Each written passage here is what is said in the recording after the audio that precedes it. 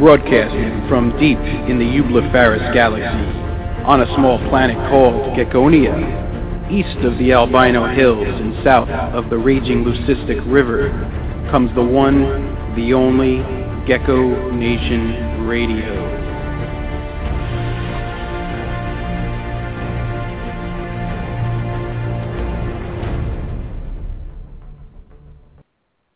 What's up, everybody? It's another Sunday night, and I am happy to be here doing another great episode of Gecko Nation Radio. Today is July 20th, 2014, and we're going to make history again tonight with an awesome episode about someone that is doing something just amazing for reptiles and other animals in our community. This is someone that devotes basically their entire life to the rescue of animals that are no longer wanted by other people. And this happens a lot all over the world. And Christina Obrecht of Christina's Pet and Wildlife Sanctuary is she runs this from her home. Okay, her house is basically converted into a zoo. In fact, when you go into her front porch, she's got a huge gator pond built into her front porch. She's got gator ponds in her basement. She's got all kinds of stuff going on outside. And when you walk into the rest of the house, there's fish tanks, cages, just wall to wall. She basically makes use of every single square inch of space to maximize the amount of animals that she can care for and save and rescue. So we're going to talk to her tonight about all that, what it takes to do something like this on the scale that she's doing it, and basically, get a feel for why she does it and why she, is so passionate about it. And for tonight's episode, I have a special co-host coming on, Mr. Tim Walton from Slice of the Jungle. Tim, you are live on Gecko Nation Radio. What's going on, Dave? Thanks for having me. Absolutely. Thank you for joining me tonight, Tim. What's going on with you? I am actually, I stepped away from the family to call in tonight, and I'm actually getting ready to pull some eggs from a pair of bandits out of the nest box nice. To put them in the incubator. Awesome. Cool. Nice Ron Tremper line bandits? Straight from Ron Tremper. Only the best. That is awesome. Well, speaking of Ron Tremper, folks, we have a very special guest appearance tonight. The Godfather himself is coming on right now to tell us some exciting news. The Godfather of geckos, Ron Tremper, you are live on Gecko Nation Radio. Hey, Dave, Tim, how you doing? Thanks for having me on here. We got some, so genetic week, it seems like, here at the Tremper Ranch. Got some cool That's things awesome. going on, and we do more than geckos here. We've been breeding snakes for some years, and got a nice announcement about new recessive in ball pythons. It's called the Hollywood morph. It's named after a flamboyant friend of mine from Japan that I gave him the moniker of Mr. Hollywood some years ago. And yes. He's a cool guy, and I've made 5 trips to Japan and had a lot of good times there, and done a lot for people, and they're very giving people. And in 2010, he gave me a adult male wild-caught ball python that looked really different. And he said, he calls me Daddy. And he says, here, Daddy, this is a gift for you. So it really looks strange. And my snake curator, Brad Chambers, said, this is worth working on. And unlike leopard geckos, ball python projects, just a single gene, breeding back and all, can take 4 or 5 years. And so we started in 2010 and bred to a lot of big normal females I had in 2011, hatched young, and we ended up with 6 females that were carrying the gene. And so it was just a test project. But lo and behold, those 6 females, that is, have grown up and have produced this year, and 3 of their clutches hatched. And, when we got the gene carriers, they all looked normal, so we could kind of rule out it being a codom, which is very common in ball pythons. So we hatched out the first Hollywood morphs this year, and we've had about 11 hatch, and they're really stunning. We've been very exciting about it, and we're going to offer them to the public. We've got 11 or 12 Hollywoods and about 5 hats out, so we've had some good ratio there on a 50-50 basis. So it's pretty darn exciting. There's only 12 recessives known in ball pythons and a boatload of codons. So everybody likes to have a new building block, and it's exciting. And so I just kind of applied some of my gecko wisdom to things without legs, and lo and behold, we hit something really significant. So we're going to debut the pictures and all next on Saturday, August 2nd, about 10 o'clock, an information webpage, and then at 1 o'clock, the page with the first Hollywoods presented to the world will be opened up, go live, and there'll be sales, of course. But so that's kind of the big snake news. And congratulations. Well, thanks. It's really kind of amazing. And, we've got a nice surprise coming for the gecko world next Sunday on your show, and looking forward to talking some in depth and opening up a web page on the 28th of July about this new leopard gecko genetic. I think that's really going to rock the world and make all the morphs even look better. So it's great stuff. Yeah. As a lot of people have been asking about my leopard gecko app, and the revision has really been taking a long time because there's been so many great photos sent in and so much done in the last 2.5 years since the app debuted. So Leopard Gecko Pro, I worked some hours on it today after we were setting up babies and cleaning turtles and pulling baby beardeds and so forth. It's that busy time of year. So anyway, Leopard Gecko Pro, we hope to get it done the next 30 days or so and updating. In fact, it's going to have to kind of take the place of my big book because, I kind of let everybody know we were going to reprint it, and then I did the math and checked with the publisher and costs, and in order to really make it feasible, I got to print 2,000 copies, and I sell one a day on the book, which is really good, but if you extrapolate that, it means about 5.5 years to sell 2,000 copies, and by then the book would be obsolete with the way everyone's breeding geckos and the new things coming out and all the combos. So I'm down to about 27 books if people are interested, and then the new Leopard Gecko Pro will be all the morphs, all the genetic information, care information, and if you get your hands on Leopard Gecko Care and the Leopard Gecko Pro, you probably have 80% of the book, and it will be working on iPad and, bigger format type viewing than just an iPhone. So anyway, that's kind of news from the ranch, my friend. I'll let you get on with the show, and I know you're doing good work there, and keep it up. It's just awesome. I've seen your show just grow and get more and more sophisticated, and I think it's great. You bring so much diversity and interest to the hobby in a good, friendly way. So lots of kudos. Thank you, Ron. To Gecko Nation Radio, man. And, okay, you guys have a good show. I'm signing off. All right. Thanks a lot, Sunday, Mr. next T. Week. All right. Thanks, Ron. We'll talk to you then. You bet. Okay. All right. Bye, Tim. Bye, Dave. Thanks, Mr. T. Bye. Now. All right. Well, there you have it, folks. We got some exciting news from Tremper. And next Sunday, is another episode with him. So make sure you don't miss it. We'll go into depth about what he's working on. And we'll, of course, take your phone calls. Well, Tim, before we get started going further into the interview and stuff for tonight, I want to mention a couple things.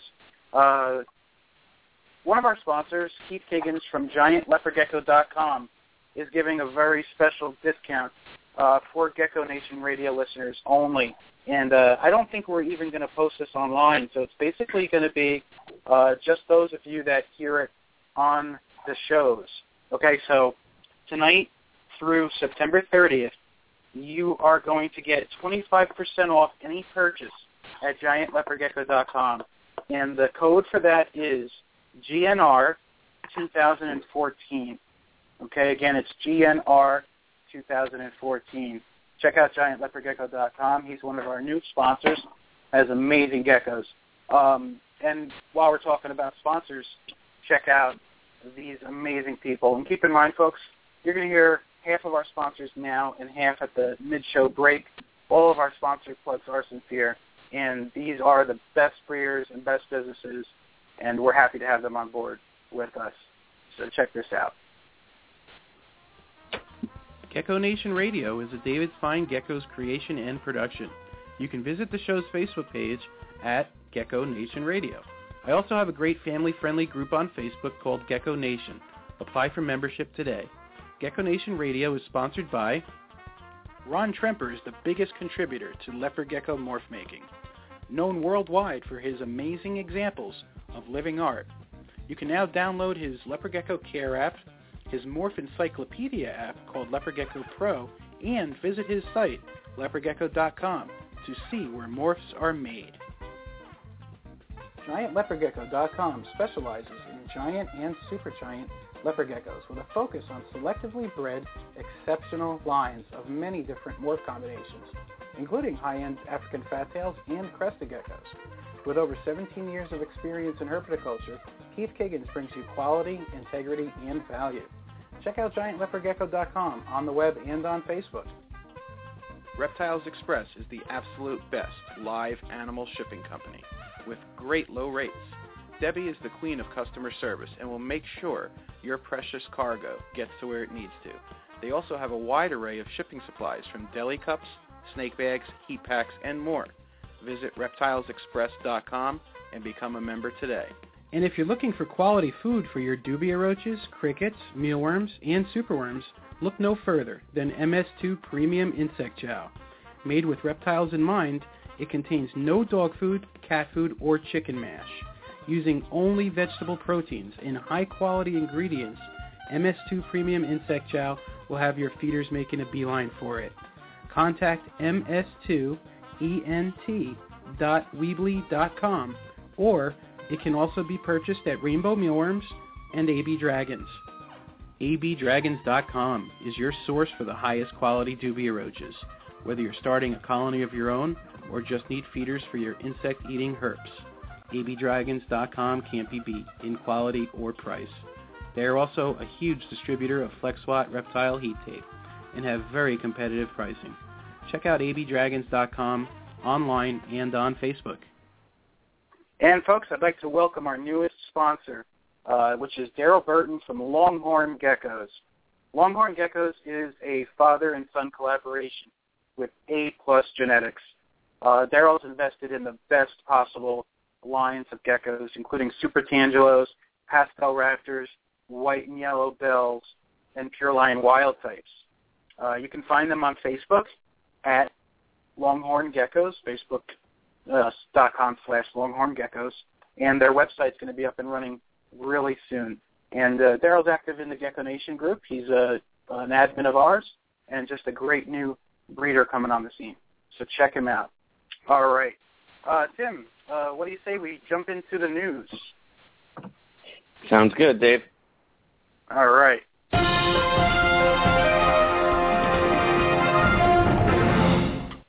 Good evening, Geckonians. What's up, Steve? What's going on? Where you been? Steve? I've been trying to text you all day. Yeah, I just looked at my phone. I've been so busy lately. No time for busy's nothing. Good. Well, I don't know about that. But, yeah, it's been crazy. I haven't been able to get back on schedule since we moved, so... Okay. Well, what you got for Dave, us today? so you're trying to get a hold of both of us today, and you couldn't get either of us? Yeah, pretty much. Tim, it was down to the wire before you called in. I thought you were going to miss it. But that's cool. All right, what's going on in the news, Steve? All right. I don't know. I'm sure you guys have seen this. Ames man denied commercial snake permit. A 26-year-old Ames resident's application for a permit to run a small-scale commercial reptile business out of his residential townhouse was denied Wednesday by the city's zoning board. Apparently, he has 44 boas and pythons, and they denied him for zoning laws. And this is Kathy Brown, an Ames animal control officer, said that Thompson was in compliance with the city code as far as owning the snakes, but could not sell any. They had 6 people spoke in the meeting expressing concerns about the possibility the snakes escaping and endangering children at the elementary school located less than a half a mile away from his house, and the negative impact of business could have on property values. This is, I don't know. I can't even believe it. Yeah. And after the meeting, let's see, Assistant City Attorney Jessica Spoden discussed the possibility of allowing Mr. Thompson to sell some of his snakes he already owns and has interested buyers for, figuring that would benefit both him and the neighbors who would prefer the snakes to be gone. So to me, that's kind of messed up. They're going to allow him to sell what he has, but not to produce and sell. Yeah. Really, what's the difference? Well, they just want him to get rid of them. Well, that, and I think they think that if he starts running a business, it's just going to be like a snake breeding, factory. That's what they're thinking. And then sooner or later, their town's going to be overrun with snakes. I mean, that's probably what they're thinking in their head. Right? Yeah. I don't know. What do you think, Tim? I think those people need to get some brains in their heads. Yeah. Well, it's one of those things. It's total ignorance. It's total ignorance, and it's a shame that it comes to that. Yeah. Yeah, it's unfortunate. Well, maybe he'll be able to move and find somewhere where he can do that. All right. So heading into the next story, and this is pretty cool, and I know you saw this, Dave. Lizard sees with its skin for automatic camouflage. This is really cool. So what it was Domenico Fulgione placed Moorish geckos on dark surfaces, and he saw them change to mimic their surrounding. So he blindfolded them. I don't know how he did this, but he blindfolded the geckos, and they still could mimic the coloring around them. So the next process, he blocked the body so the body couldn't detect the surrounding, and the gecko could not match its surroundings. Interesting. So what they found was that in the skin, it has opsins, which are light-sensitive proteins that are the basis of animal vision. When light enters your eyes, opsins in your retinas respond by triggering chemical reactions that send signals to your brains. The Moorish gecko has plenty of opsins in its eyes, but the team also found these proteins all over the skin of its torso. So apparently it has these proteins, and it's using them to mimic its surrounding. That's incredible. That's pretty cool. You know what I take away from this story? The fact that, all these clandestine groups or whatever that do genetic research out there, like somewhere, somebody's got to be trying to, do this in more sophisticated animals, even people, I bet, and these black ops projects or whatever. And can you imagine if someday they can genetically make people to blend in with their surroundings like that? I mean, I think that's, I don't know, if there's animals that can do that, then if we can master genetics, there's no reason to think that someday that there could be people that could do that. And I don't know. I find that fascinating. Yeah. I was thinking on a smaller scale, like just changing your hair color possibility or your eyes with it. You know what I mean? Yeah. Genetically. Yeah. I'm sure. I'm sure you guys have seen those glowfish. They're zebrafish that are genetically modified and they glow. They put a jellyfish.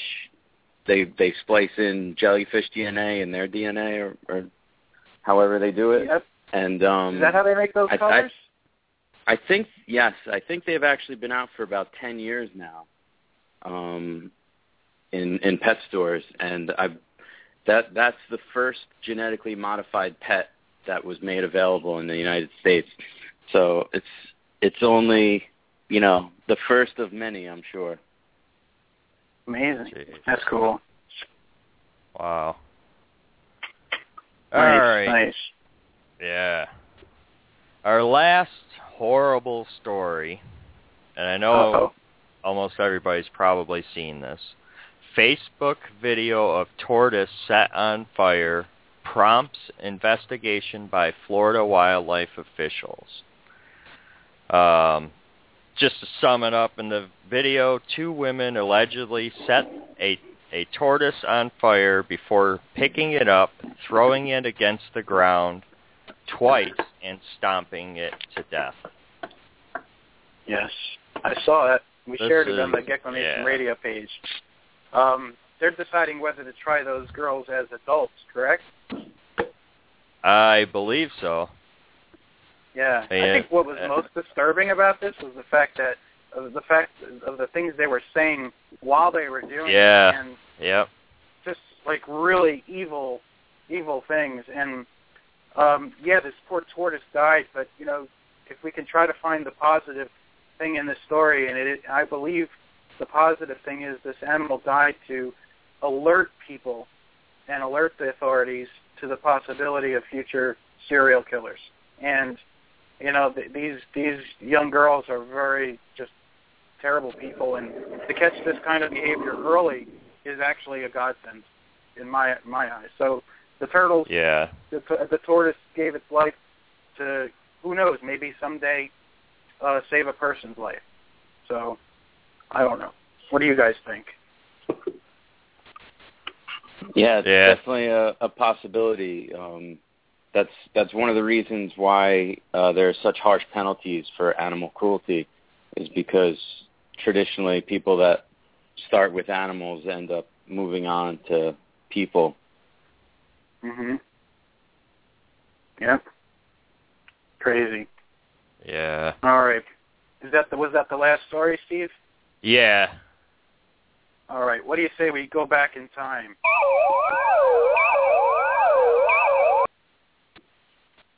All right. On December 4th, 2001, the title reads, Smallest Reptile Discovered in the Caribbean. The world's smallest reptile, and hopefully I say this right, the Giragua sphero, measuring 1.6 centimeters, that's 3/4 of an inch in length, has been discovered in the Caribbean by 2 U.S. biologists. December 4th, 2001. Nice. That's pretty cool. Yeah. I think I remember that. Yeah, that's awesome. That's awesome. All right. Well, so what's going on in your collection today, Steve? Let's see. I hatched out a couple of bells and a couple of rainwaters today, actually. And they all look awesome, so I can't really say other than they look awesome. Right. Any more cool red stripe ones? Yeah, I actually have one that, and I'm still growing up the females from last year, so I haven't bred them yet. I'm trying to just get them up, full size before I breed them. But yeah, I have one that is just really dark, starting to get really dark. Yeah, I'm keeping it. Cool. I gotta. Definitely, absolutely. Yeah, I'm hoping it's a male this time. Yeah, I hope this one's a male because I've got 3 females that I held back last year, so I hope this one's a male. Yeah, cool. Well, I wish you luck on that. I hope you can make a whole bunch of those. Yeah. All right. Steve, with the new house, do you have a reptile room set up? Yeah. Yep. Oh, yeah. I hope it's big for all the holdbacks that you like to keep. Yeah, I know, right? It's never big enough. You know, there's never enough room. Right cool. now I'm good, but I think in a year I'll need another room already. So. Well, that's when you push one of your kids to move out on their own already, you know? Hey, they're getting close. My oldest is 19, and he's talking about it all the time. So, and then I've got another one, 16. So, I think you got to make them want to move out, you know, and just like aggravate them. And I don't know. I do that anyway. So, yeah. All right, cool. All right, Steve, thank you very much for the news tonight, and we'll see you next week on Tremper Show. Yeah, I'll see you there. All right, have a good night. Have a good night, Steve.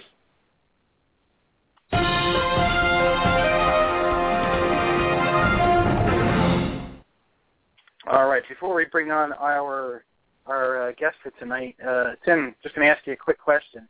What is the best forum for gecko enthusiasts? Gecko forums, of course. You got it. Check this out, folks. Did you know that since 2006, there's been a treasure trove of history and information on leopard geckos and other species? Well, Gecko Forums is the most extensive database of leopard gecko history on the web right now. Take a look and delve into the past, present, and future of this great community. The biggest contributors, breeders, and hobbyists have left their mark there. Now it's your turn. Look, learn, and post away. Need a place to post animals for sale? Look no further. Visit geckoforums.net and become a member today. Gecko Nation Radio is proud to be the official radio show associated with Gecko Forums. Herpentine Radio is my inspiration for GNR. Justin and JD do a terrific show every Wednesday evening at 6 p.m. Eastern and have an amazing archive of shows available for download. Visit them at blogtalkradio.com/herpentine and on Facebook. All right, folks. And now the moment everybody's been waiting for. We are going to bring in our guest for tonight, Christina Obrecht. You are live on Gecko Nation Radio. Hey there. Good morning. How are you? Hi, Christina. How are you? What's going on? I'm all right. You know, you're pretty awesome. You know that, right? Awesome. Isn't that an understatement? Pretty much. For everything that you're doing. Well, thank you.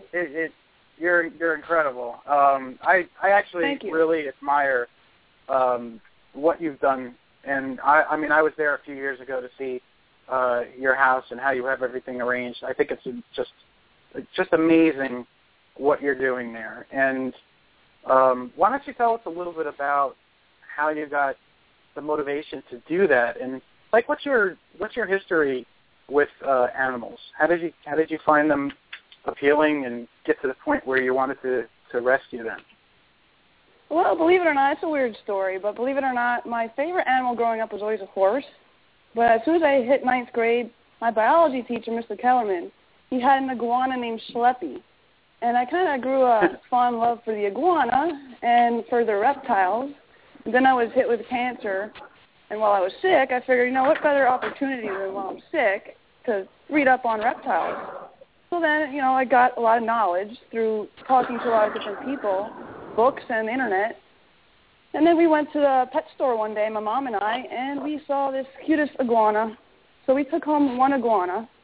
And then I've had him for quite a while. And slowly I started getting phone calls from people. Can you start taking my iguana or my bearded dragon? He's not doing well. Red-tailed boas. It just grew from there. So now my love for exotics has escalated. So I had something to finally take care of while I was sick. So it gave me something to do. Wow. It's incredible. I mean, how many animals do you think you have right now? Oh, currently at least 150 to 160 animals. That includes all the fish, arachnids like tarantulas. We have parrots. We have, of course, alligators, snakes of all sizes, lizards of all sizes, turtles and tortoises, and just about anything you can think of. Turkeys and ducks included. and you have a huge statue of a Komodo dragon in the front, right? Yeah, everybody sees that picture on our website, and they ask, is that real? I'm like, no, I wish. Oh, man. That's incredible. Yeah, he's about 10 foot long, that statue. Jeez. Where do you find the energy to care for all these animals? I just do it. I know if it weren't for myself and other, like my other volunteers helping me out, these animals, where would they go? Zoos won't even take in half the animals. So it's really rough. We're like the only ones around here that deal with exotics. I know. That's the thing, right? You're in Pennsylvania just like I am, and there really isn't any other reptile rescues in this general area, is there? No, not that I know of. The next reputable place I can think of off the top of my head is in Lancaster, PA, which is about 2.5 hours from us. They're called Forgotten Friends Reptile Rescue. So I know they're out there, but I don't know of really anybody else. Yeah. Let's talk and a little bit about they adopt out there. The alligators. What would you like to know about them?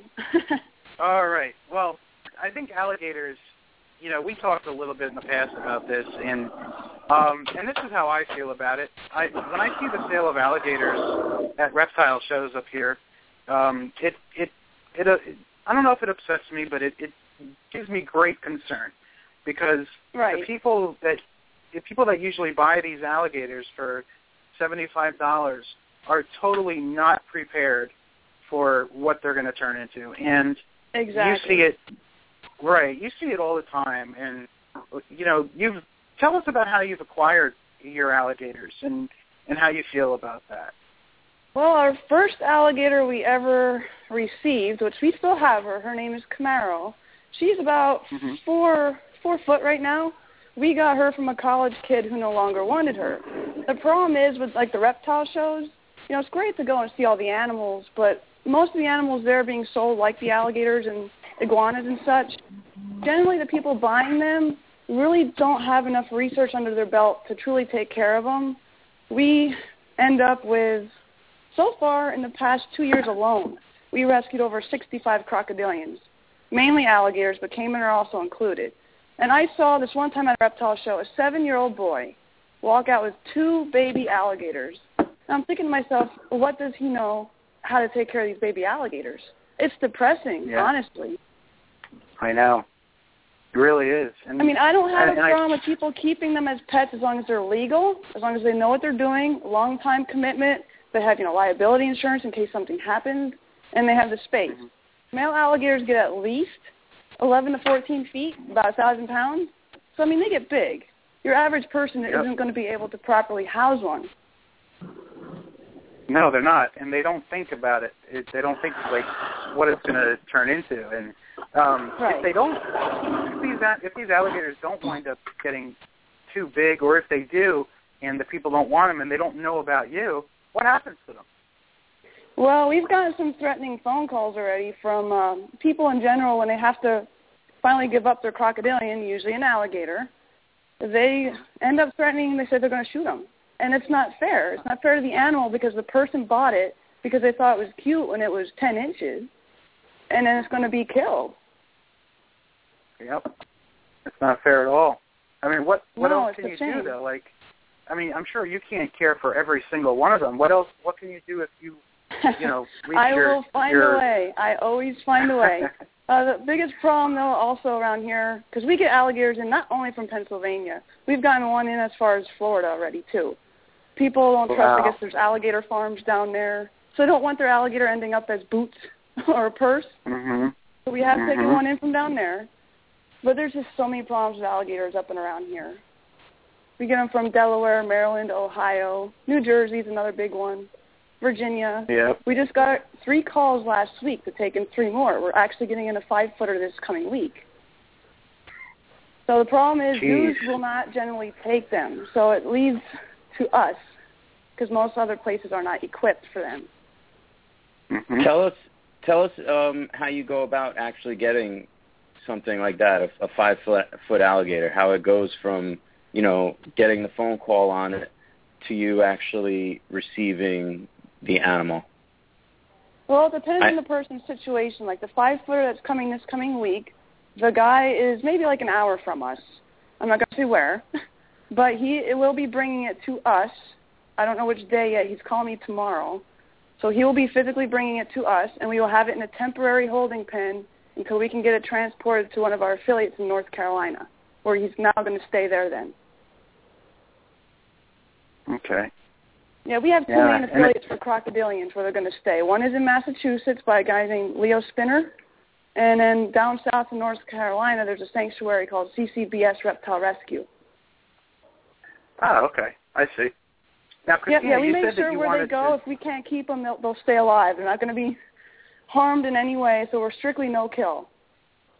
Right. And in Pennsylvania, unfortunately, we experience, pretty cold winters here. And I'm sure ideally you'd like to be able to keep them outside. Have you used to, I remember seeing the ponds in your basement and on your front porch. Have you had to make more gator ponds in your house? Oh, yeah. We just actually finished one for maybe an 18-incher, I'd say about a month ago. It was a pain in the butt to build, but we got it finished. So he has his own custom pond now for that one. But we're constantly building. Yeah. Wow. It's like, I don't know how you keep up with it, to tell you the truth. No, it keeps me busy, but that's a good thing. Right. And, all right, I remember you saying that you wanted to also have your helpers and your assistants and your husband come on. Did you want to bring them on the air?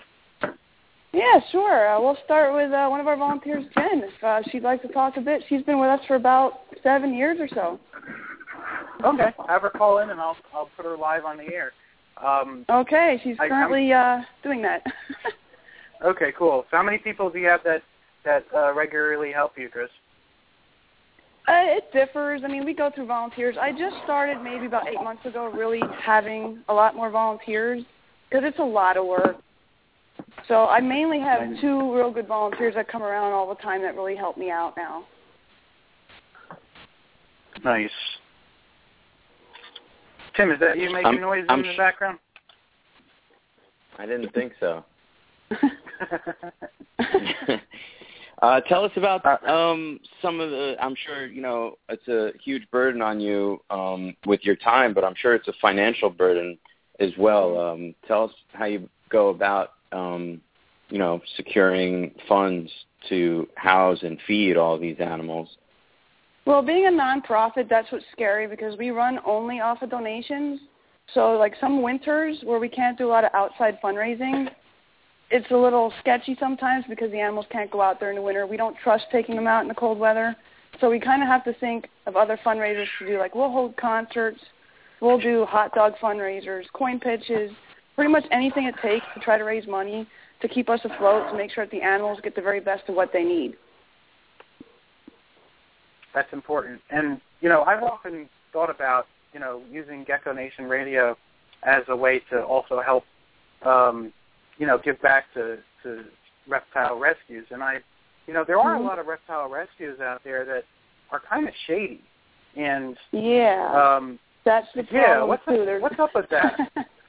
Well, there's a lot of people that have good intentions, but they don't think it through. Like we are a legit, federally recognized 501c3, tax-exempt, nonprofit reptile and animal sanctuary. It takes a lot of money and effort to do that. So we are legal, but there's a lot of people that, like for example, they go into a pet store, and unfortunately some pet stores don't take real good care of their animals. They see a sick lizard, and they buy it, bring it home, and say they rescued the animal. Honestly, it's not rescuing it by doing that. All that that's doing is basically prompting the pet store to keep doing the same thing. Yes. So there's a lot of people out there that, like I said, have good intentions, but they say they're a reptile rescue when they're really not. that's a very controversial topic, and I actually brought it up in my group, Gecko Nation, some time ago, Christina. And what we see a lot of in the gecko world is we see a lot of people buying geckos from Petco and PetSmart, and they say they're rescuing them from these stores. And, I can see there's two sides to the story. Now, of course, the main thing that happens is by buying those animals or rescuing those animals, you are totally proliferating the continuation of this process of these stores. Exactly. Just selling disposable animals. Right. Now the other flip side to it is a lot of people will have a kind of a good argument where they say, well, you know what, each one is a life that deserves saving.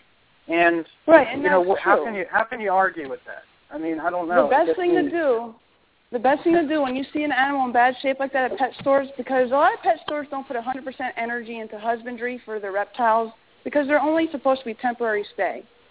But the problem is, if you really want to make a difference with the pet store issue, go to the manager or speak to the person in charge of the reptiles or exotics. If they don't want to do anything, then go to corporate. Yes. I mean, that's a good point. You want to help every animal, but at the same time, by buying the reptile that's dying at their store, you're just prompting them to keep doing the same thing. I know. And their hearts are in the right place. I know exactly how these people feel. Right. I get it. And and for people out there that you feel that strongly about helping an animal, that's a good thing. That's a good feeling to have in you. There's a lot of people that are freak holes. They don't care. Right. So to have those feelings is good. But, yeah, I mean, the big picture isn't it doesn't help the situation, really. Yeah. And then, yeah, you're right. I mean, it keeps veterinarians in business, though, right, Christina? Yeah, and that's another unfortunate thing. There's not a lot of good exotic reptile vets around here. Most know some general information, but you really have to sometimes travel quite far to find a good, reputable herp vet. That's another thing that's kind of shady sometimes. I've sat in on a few vet tech classes, and it's kind of disturbing to a sense in some of the old, outdated info that they teach. So if you can find a good, reputable herp vet, that's obviously even better. Yeah. Is there any that you can recommend in the Pennsylvania area? Well, right now we go to Allentown Animal Clinic. Now, there's a lot that even they're not quite sure on reptile-wise, but I've been fortunate enough to learn a lot of things from a good long-time herpetologist, Leo Spinner, who has taught me a lot of home remedies for a lot of things throughout the years. So a lot of the minor issues I can kind of go about and quote-unquote fix myself, though I don't want to sound like everybody should go doing that. Right. You just really have to make sure you know what you're doing. Of course. Okay, now, Christina, I brought on your assistant. Who is this, Jen or Kim? Hi, it's Jen. Hi, Jen. Welcome to Gecko Nation Radio. How are you? I'm good. How are you? I'm good. What is it like working with Christina's animals, and how much time do you put in over there? I put in as much as I can. Whenever she needs me, I tell her to call me. I come over. We schedule time and everything else like that. I absolutely love it. It's an adventure every time we do something. There's always something going on. Mostly entertaining. It's fun. I really enjoy doing it. And, I'm glad she brought me into this whole thing. We joke around a lot. Watermelon's yummy, Jen. Yes, definitely.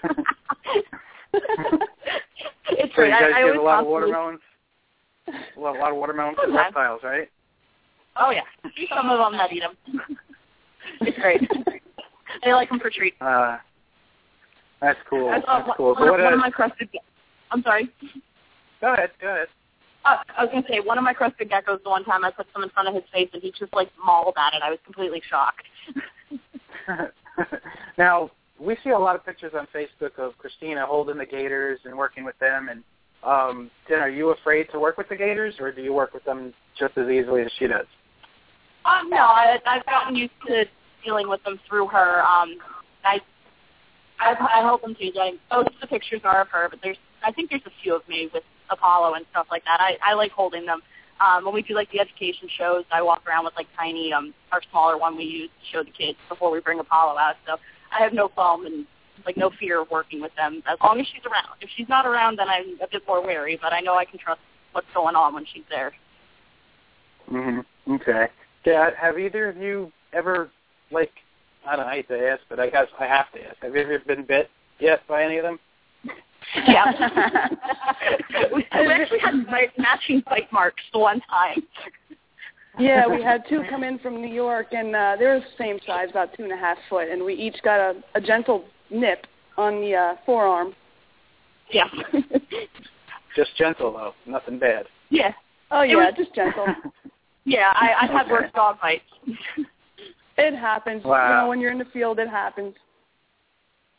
Yeah, no, certainly. Now, as a whole, Christina, and Jen, you can chime in too if you like. How do you ladies feel about the pet trade in general? And what, if you could make any kind of changes to the way, you know, animals are currently sold, what would you do? And why don't you go first, Christina? Okay, well, in all honesty, and I know there's probably going to be a lot of people that might not like I'm saying this, I know a lot of species of reptiles are really overbred, like the ball pythons and certain other species. There's even people breeding alligators up here, and it's like, why? If they would just come to my place maybe one time and see all the emails and calls I get daily of all the quote-unquote normal and common reptiles, they might think a little differently. But that is my biggest problem with the pet trade. It's people are constantly breeding to make the newest more for the best or something like that, and it's just a little irritating sometimes in my eyes, and I know not everyone's going to agree with that. That's okay. That's what we want to. We want to be able to show the different sides of things, and you know when right. You know, and I can appreciate your opinion, and I'm looking to make cool morphs with my geckos. I'm a gecko guy, and you know I haven't been well, you on got your some end. awesome-looking geckos. Thank you. I try really hard, but I can assure you that none of my geckos are ever going to wind up on your doorstep needing homes. Okay? That's awesome. I promise. Yeah. That's awesome. You know, as a breeder, I'm very careful about who I sell to, and yeah, you know, and I don't mind those people, the breeders that are careful with who they sell their animals to or anything. That's fine. But there's a lot of like quote unquote backyard breeders, people that just want to make a quick buck. Those are the people that make me leery. Yes, and we see a lot of them on Craigslist and whatnot, and of course, a lot of people feel that, all right, well, you know, if I can breed so many amount of geckos or snakes, I can make this much money. And it doesn't always work out that way, you know. Right. Mm-hmm. And Christina, that's definitely something that Dave stresses on the show to new breeders, is to be prepared for, you know, if you cannot sell the babies that you produce, to be prepared to keep at least for a certain amount of time the babies that you produce, and that's something that a lot of people that are new to breeding geckos don't think about. Mm-hmm. It's with any animal, too. I mean, even cats and dogs. I mean, it's everywhere. It's not just reptiles, unfortunately, but it's everywhere. It is. I know. And what I think happens, too, is these people that have ideas about making breeding animals into a business, and I think, making a business for yourself is fine, but if you're going to make a business, part of making a business is creating your own customer base and advertising and all that. Right. And a lot of people are great, they're great at breeding the animals, but they're not creating their own, they're not bringing in customers. So they're basically trying to sell their animals to the same people that are already, in the same pool of customers, and it's not working. Yeah, and that's why an important part. You got to make sure that your customer base grows all the time, too, as you keep breeding. Right. And I've certainly done that with my YouTube channel and everything else that I'm working on. And I think other people can, follow examples like mine, and other breeders like Matt Veronic has a big YouTube channel that he draws people in with his Facebook page. And, the more new hobbyists, if we can offset the scale so that there's new people getting interested in reptiles as opposed to, animals being produced, if we can offset it so, we have more people getting interested, then there won't be such a need for as many rescued animals, I would think. Don't you think, Christina? Exactly. Yep. Yeah. Well, the only other downfall with the new morphs coming out and everything, we end up with a lot of the commons because some people want to get the newer thing and then get rid of the old thing, if you will. So that's the only other thing that goes on around a lot. Like ball pythons, those are the most common as far as like the snakes. We get a lot of normals in. I mean, we do get morphs in every once in a while.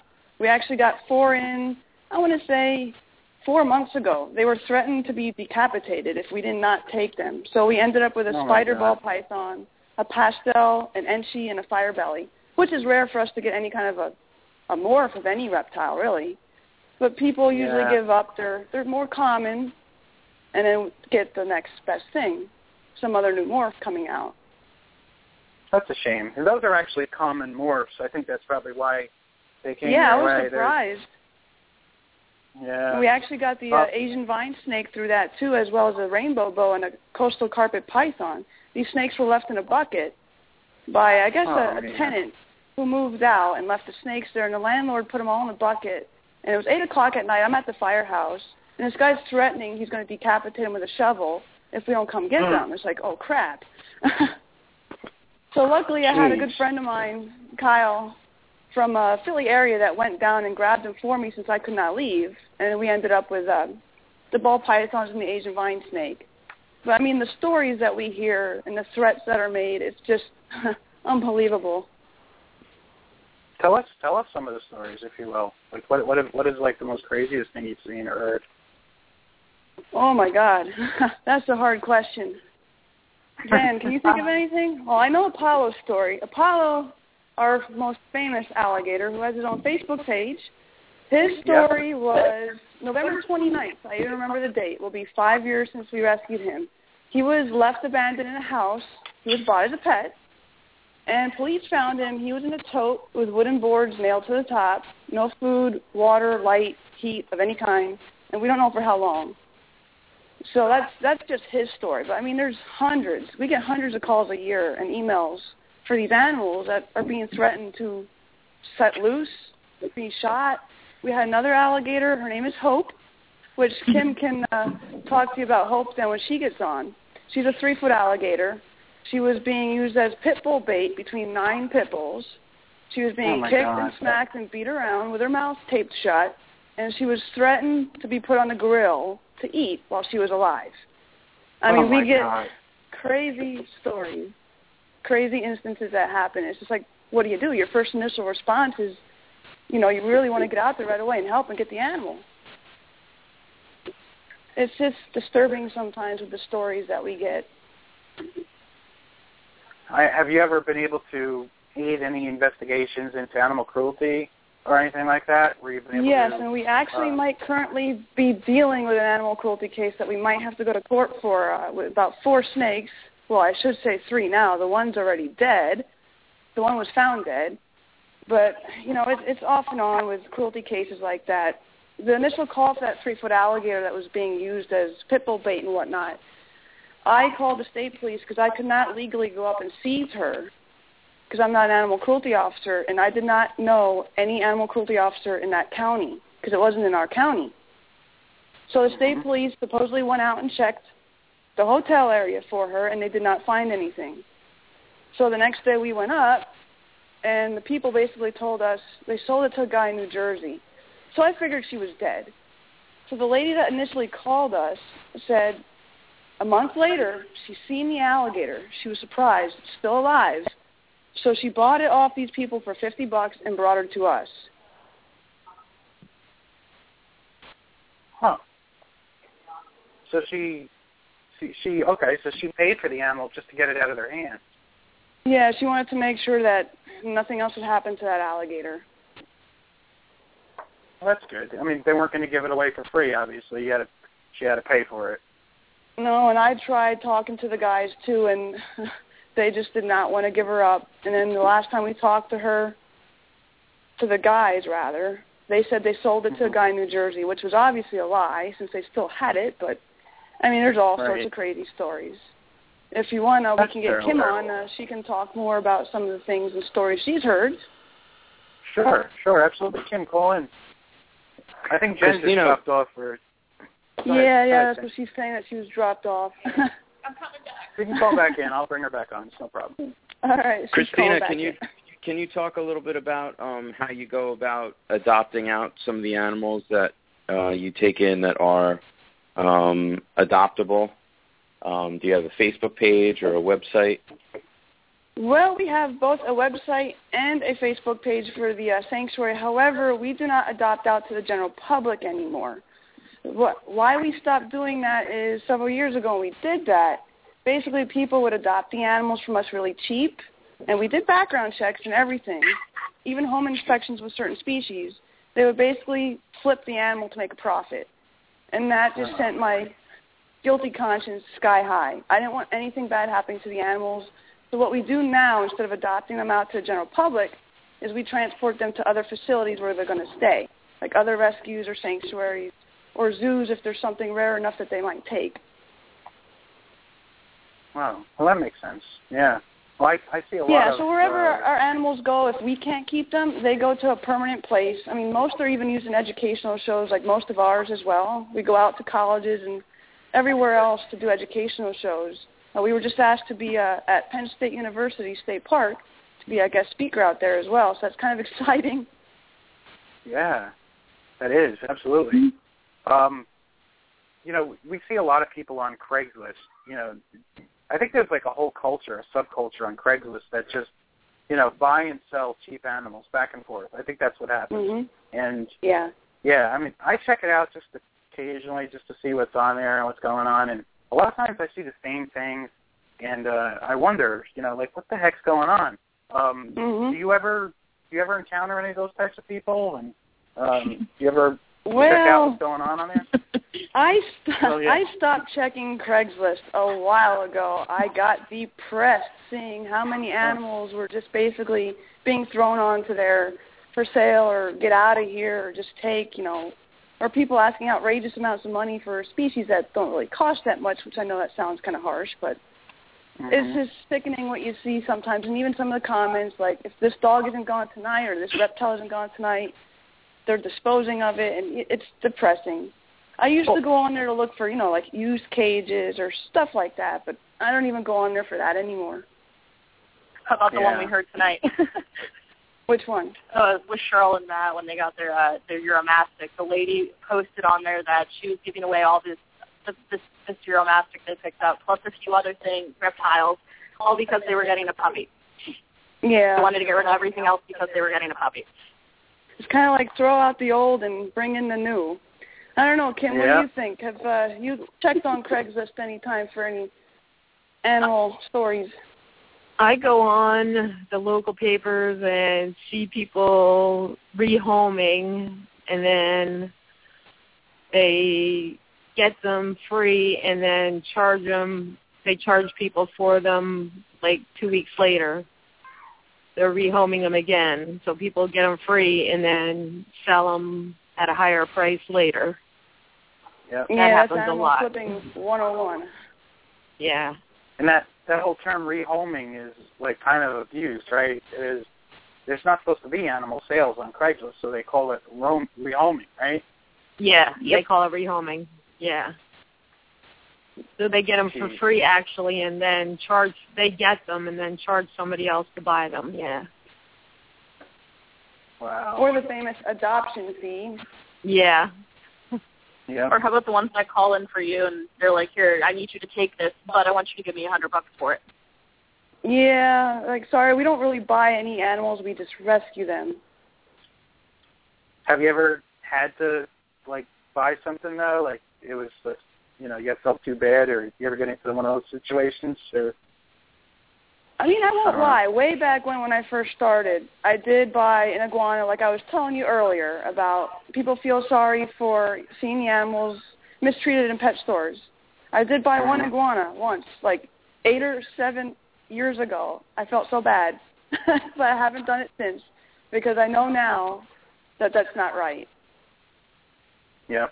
All right. Listen, ladies, we're going to take a quick break, and I got to play a sponsor plug, and we'll be right back, and we'll get into a little more of the interview, and we'll take some phone calls with your questions. Okay. Sound good, folks? Sound good. All right. Hang tight. Gecko Nation Radio is a David's Fine Geckos creation and production. You can visit the show's Facebook page at Gecko Nation Radio. I also have a great family-friendly group on Facebook called Gecko Nation. Apply for membership today. Gecko Nation Radio is sponsored by Ohio Gecko is famous for amazing tangerines, snows, and other very unique leopard gecko projects. Thad also has some incredible fat-tail morphs available from stingers to starbursts. Visit him online at ohiogecko.com and at expos in the Northeast. He is also the owner of geckoforums.net. Dale's Bearded Dragons is your one-stop source for any reptile supply products that you may need, from Exoterra, Zoomed, Rapashi, Reptile, Fluker, and much, much more, and all at 20 to 50% cheaper than your local pet store or big chain pet store. They are also the biggest reptile supply distributor at most of the Northeast expos. Contact them directly online at dalesbeardeddragons.com or message me on Facebook and I'll put you in touch with the owner. Supreme Gecko is a great source for crested geckos, day geckos, and other species, including micro geckos. Wally Kern is a top-notch breeder and gecko enthusiast. Visit supremegecko.com for his available animals and supplies. Gecko Boa Reptiles is your source for the highest quality leopard gecko morphs and wild types, from white and yellows to radars, amazing tremper morphs, and rare subspecies. John is a world-class breeder and extremely knowledgeable. If you're looking for something truly special in geckos, contact John Scarborough at geckoboa.com and on Facebook. Rainbow Mealworms is the largest worm grower in the world and selling to the public since 1956. If you need the highest quality mealworms, superworms, and crickets for your pets, contact them at www.rainbowmealworms.net. All right, folks, we're going to go into the second part of our interview. And before we get started, I just want to mention that Keith Kiggins from GiantLeopardGecko.com is, of course, giving Gecko Nation Radio listeners a 25% off coupon till September 30th. Use the code GNR2014. All right. And also, if you guys have any questions tonight for Christina and her assistants about what it's like running a reptile rescue, please call in at 646-478-5331. Again, it's 646-478-5331. All right. We are back. And, hey, Tim, why don't you start the second part of the show? Okay, Christina, I'd like to just hear some fun stories you have about working with the animals or getting some new animals in. Always, there may be sad moments, but there's always happy moments as well. We get to work with some of the most awesome reptiles ever. They may be rescues, but I tell you what, they're not broken animals, so they're awesome to work with. They always make me smile, whether it's a fish. We actually have a fish that you can actually play with. He's a red devil cichlid. His name is Clifford. We have so many animals that just make us smile throughout the day, even if we're having a crappy day. All we got to do is hang around some of them, right, Jen and Kim? Yep. Yeah. So, Jen, how about what's your funniest moment with one of our animals? Oh, my God. I have to say that tokay gecko, that three-leg tripod. When the lady brought him over, and I wasn't there yet, Chrissy was with the lady, and the lady was talking to her about how she can go right in and sweep her up and everything else and hold her, and she'll just sit there, and she was fine for Chrissy that day. I go down to help Chrissy clean the one day, and we're like, oh, well, let's check out this tokay. Come look at it, because I'm into the geckos. And we go to get this thing, and it starts freaking out, and we can't hold it, and it was a mess. It was like screaming and everything else, making all sorts of noises at us. It was quite funny. Well, I guess tripod just doesn't like you, Jen. How about Probably you, not. Ken? I like when trying to get the alligators out, and Chrissy's like, take your time, don't get overconfident. And I'm getting them out and then get it on, and she's directing me how to do it since I'm the newest member of her team. And I pull it through, and then she's like, yeah, totally gives me all the high fives and everything when I'm done. That's the coolest thing. Sounds like a good workout, too. Yeah, it's a workout. Well, you would know, Kim, since you helped me wrestle the one anaconda and the reticulated python yesterday. Yeah, we had a good time yesterday with the anacondas. What happened? Well, we had 2 yellow anacondas. The newer one is from the cruelty case from, I'd say, 3 weeks ago. She's just not a happy camper. She's one of the worst snakes that we've ever had temperament-wise. And our other yellow anaconda isn't far behind.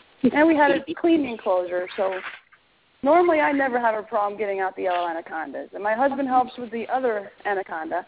But we were getting out the new one from the cruelty case, and she just completely flipped out. So this is something new for Kim. She's never worked or wrangled with larger snakes before. So we're slowly trying to teach her to do some things so she can be a much bigger help. Which I know she's going to hate me soon. Oh, wow. Christina, do you get any... Go ahead.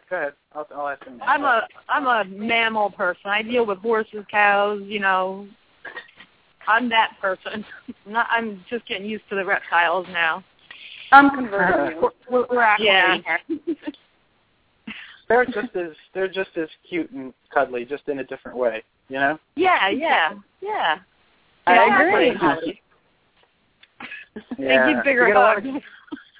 Well, yeah. Do you get a lot of geckos and stuff there? Actually, not really. The last gecko we got in was a leopard gecko morph, and before that was this tokay gecko with 3 legs. I guess another tokay got to it. Jen here is actually my gecko girl. Yep. We don't keep a lot of the geckos, so she takes in all the geckos. I forget how many she has now, but they're all a dozen. Oh, cool. 3 different kinds, yeah. I take the alligators now. Yeah, Kim's actually taking the 5-footer and temporarily holding her until we can get her transported to North Carolina at some point shortly. We don't know when yet, but she's going to be taking the 5-footer temporarily at least.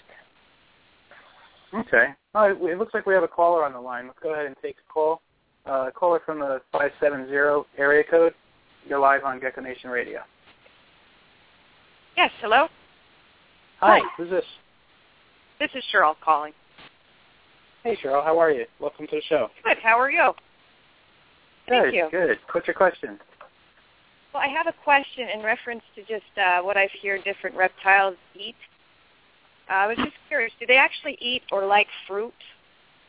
Like, I don't know, like citrus fruits, watermelons? Well, it all depends on the species. What species would you like to know? Well, any in general, like snakes versus alligators. Is that as far as fruits? As far as fruits go, mainly any of your herbivores, but we tend not to feed too much citrus because too much citrus for herbivores is not very good for them. But most of any other kind of fruits and veggies are good for any herbivore species of lizard, except for eggplant and avocado we don't feed. And there are certain ones that are high in oxalates, like broccoli. You should feed those in moderation because the oxalates in those foods are not good for them. Okay. But like our alligators, it depends on their size. Everything eats pre-killed prey, so we don't feed live to anything except for bugs, of course. So like some of our alligators will eat anything from small rats, mice, pinkies, guinea pigs, hens, but they're all pre-killed. Wow. Okay. They eat a lot, too, especially in the warm months. Okay. Well, you know how you hear those type of things, like rumors and stuff, or just, you don't know what's truth and what's fact. Right. And that's the problem with a lot of the Internet. There's so many conflicting sites, it's hard which ones to believe. Yeah. Okay. All right, cool. Thanks for calling in. All right, thank you. You're welcome. Bye. All right, let's take this other call. Caller from the 316 area code. You're live on Gecko Nation Radio. Hey, guys. It's Angela. Hi, Angela. How are you? I'm doing pretty good. I'm just sitting here cleaning babies while I listen. I was actually wondering, since I'm guessing that you see some of the really big animals that have been, gotten too big or whatever, there's got to be some cases that are just kind of heartbreaking. Is that true? Yes, always. What happens a lot, too, is when people buy, and again, it's any animals, not just reptiles, but if something goes wrong medical-wise, where they've taken care of the animal for so long, let's just say 7 years. They've been doing the same routine day after day, feeding it the same foods, not getting enough sunlight or whatever. They finally start to show signs of internal illness, which is irreversible, and that's when the people don't really want to spend time or money to take the animal to a vet, so they bring them to us instead. And, like, for example, kidney and liver failure inside any animal is not treatable, so what happens is we have to watch them slowly die or make the decision to euthanize them, which is extremely hard and heartbreaking. How do you not lose faith in people? How do you keep going when you do that? Because honestly, I admire anyone who can do what you do. How do you keep positive, knowing that this is really never going to stop? It's really rough. I try to keep hope with what I've been through personally, beating cancer and a lot of other medical problems, and, you know, with what my family has been through too. It's really rough. But if I can beat cancer, I can keep going for the animals. I can just try to keep doing what I can do what's best for them. I mean, the animals eat better than I do. I eat hot dogs while they're eating tilapia fish, fresh fruits and vegetables, and I'm eating hot dogs, and I know my mom scolds me for that all the time. My point on that is if we gave up on the animals, who would be there to take our place? Nobody. Yeah. Yeah, it's rough around our area. Yeah, we have to keep going. And I got to give it to my mom and dad, too. When I first started this, they graciously allowed me to keep some of these critters in their house, which I know my mom was not fond of snakes. But she finally warmed up to the idea, okay, because she knew I wanted to help them out. So props to my mom and dad for that, too. Awesome. Cool. You're awesome, Mom and Dad. Good job. Angela, anything else for us? No, I think not tonight. Like I said, I'm cleaning babies while I'm listening. I just wanted to, make sure that I said how awesome it is and how much I admire you for doing that, because it's definitely not something everyone can do. Thank you. Cool. Thanks, Angela. Thanks. You guys have a great night. You too. You too. Okay. Yeah, Angela's cool. She's a gecko person. She's into geckos. Cool deal. Cool. Yeah. Oh, we got another caller. How can you not love a gecko? I mean, they got that face, a baby face. You just want to kiss. Yeah, they look like they're smiling most of the time. Most of them, yeah. Always. I got a leopard that's always giving me attitude every time I look in his tank. He's watching what I'm doing. I'm just getting this look like, what you up to? They're smart. They're curious. They are. I think. Yeah. They very are. One of the other ones that was one of the rescues that I got from Chrissy, it was a group of 3. Every time I'm in my room or I turn my light on, he pokes his head out of the log like, all right, what's going on? Is anything I need to know about? All right, I'm good. I'm going back in. That's cool. All right. And then the other one. The 216 area code. 216, you're live on Gecko Nation Radio. Hi, guys. How are you doing? Hey, how are you? Good. This is April calling in. I had a question for you. Hi, how are you doing? I was actually wondering, are you currently doing any kind of, educational programs or shows to help promote responsible reptile ownership, or are you... We do that always during the warm months. We don't do that during the winter. But we're always doing educational shows wherever people ask us to go to, like colleges, daycares, churches, anywhere, really. We even do birthday parties. Mm-hmm. And I always make sure I talk about the animals in a positive way, of course. Proper husbandry, their diet included, and how much time and effort and even money it takes to care for these animals. Because I see a lot of kids during our shows that see, our one big Burmese python, and they say, oh, it's so cool, I want to have one. And I go into the details, of course, of how much bigger they're going to get, what they eat, and you got to make sure handling-wise, because a very large snake can, of course, be dangerous holding by yourself. So I've turned some heads that wanted to buy a species just because of the cool factor with a lot of the information, through education. Right. Yeah. That's great. I think shows like that are wonderful. They actually just had one at my son's daycare as well. And, you know, I thought it was very informational, and, of course, the kids get a kick out of it. Mm-hmm. And I think it's great. Yeah, you got to make it fun, too. Educational but fun. Keep the kids interested. Make sure they actually learn some facts about the animals. That's the best thing. When you see the kids' faces light up, not only when they see the animals, but when they actually get to walk away with information, that they actually learn something, it's amazing. Of course, right. Cool. Anything else, April? No, that was the only question I had for you tonight. Okay, great. Thanks for calling in. Thanks, April. Thanks. Bye. Bye. Christina, right. those people that say that they like the big Burmese pythons and other big animals, you should always offer to have them come volunteer and work with the animals. Yeah. Yep. We do have quite a few younger kids that do want to come by and help out, which we do sporadically, usually during the summer when they're out of school. And they learn a lot, and sometimes they've changed their minds with, oh, this animal gets really big, or this animal can be very aggressive. And sometimes, like the furry animal lovers don't necessarily like to see sometimes what the snakes eat. So they kind of, they learn a lot, which is always great that they're walking away with information. You know, one of the things I see a lot on YouTube especially is people sensationalizing the live feeding of reptiles. And it kind of upsets me because, yes, of course, I know they have to eat, but do we really need to rub it into animal rights groups' faces, and especially people that really love the furry animals? We have to rub it in their face all the time and show frogs eating live mice and snakes eating live rabbits and stuff like that. How do you feel about that stuff? Well, I know a lot of people do it just to get a kick out of it. No, I shouldn't say a lot.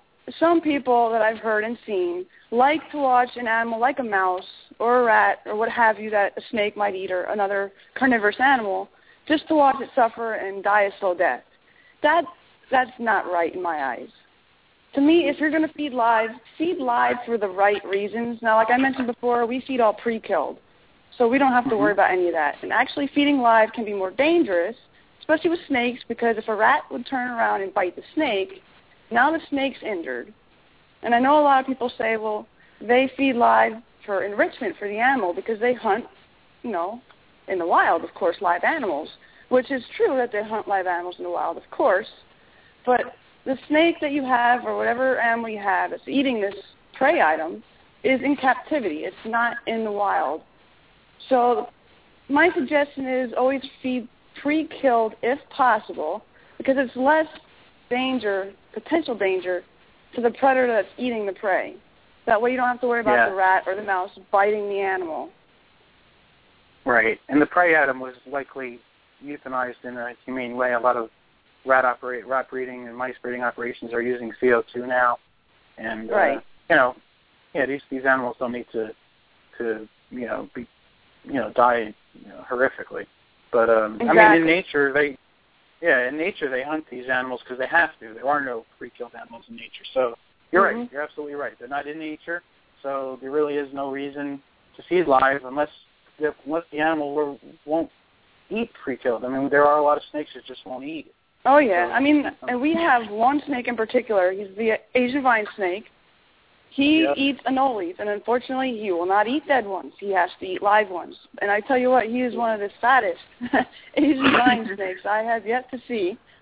But unfortunately, you might have a stubborn eater, then you might have to go the live route. But just make sure you take a lot of precautions. You sit there and watch and make sure that the rat, mouse, or whatever does not bite the animal that's trying to eat it, because I've seen that happen a lot.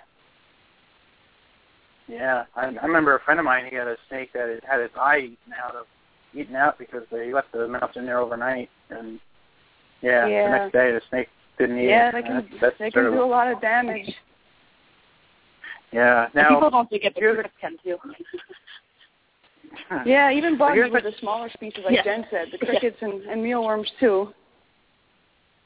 Well, yeah, I mean, the crickets can not to that damage extent like a rat or mouse would, but. Right. Well, I've seen crickets eat toes off geckos, leopard geckos, and stuff like that. I don't use crickets anymore, but I know people that still do. And I remember I worked very, very briefly at a Petco, and one of my first days on the floor, I had to take this phone call from this really, really, really upset mother. They just bought a bearded dragon, and the guy told him to feed it mealyworms. And here, the mealyworm, he didn't get the head all the way, and the mealyworm went down in the stomach, and the head actually ended up, eating out of the stomach lining, and it killed the lizard, and they didn't find this out until the vet did, an autopsy on it. And they were really upset about that. So I will not feed mealyworms to any of my animals anymore after I heard that story. Well, you know what? That's actually a myth. Tim, you know about that, right? Oh, no, I didn't know. Yeah. I don't know if Tim's still on or not. But it's a myth about mealworms actually being able to eat their way through. What happens is the lizards aren't always able to digest the exoskeleton of a mealworm. Yeah, the exoskeleton. So it appears like it is eating its way through, but in fact it's just passing through naturally. But it does look that way, and a lot of people think that can happen. I feed mealworms exclusively to all my geckos and never have had an issue like that. Even the babies. Yeah, ours eat mealworms occasionally. We just feed it as a treat because it's kind of like candy to reptiles. We don't want them to get overly stuck on just mealworms. They love those. I know, and waxworms are addictive. You get them on waxworms, they'll never eat anything else from what I've seen with leopard geckos. Yeah. Mm-hmm. I don't know. Mine were picky. I'd had them on waxworms for a little while, then all of a sudden they just refused to eat them. Oh, really? Yeah. Huh. All four of my boys refused to eat them. I'd put them in there and I'd dangle them and everything else, and they would just look at me like, no. Jeez. Well, they get used to certain things sometimes, I think, and they get they're like anything else. I have my little Chihuahua here, Wanda. She's a very picky eater, and she only eats the Rachel Ray dog food. I can't feed her. She won't eat anything else, and the Rachel Ray is, of course, the most expensive, so she's like a little prima donna. Yeah, and figures. Our cats are like that at my house.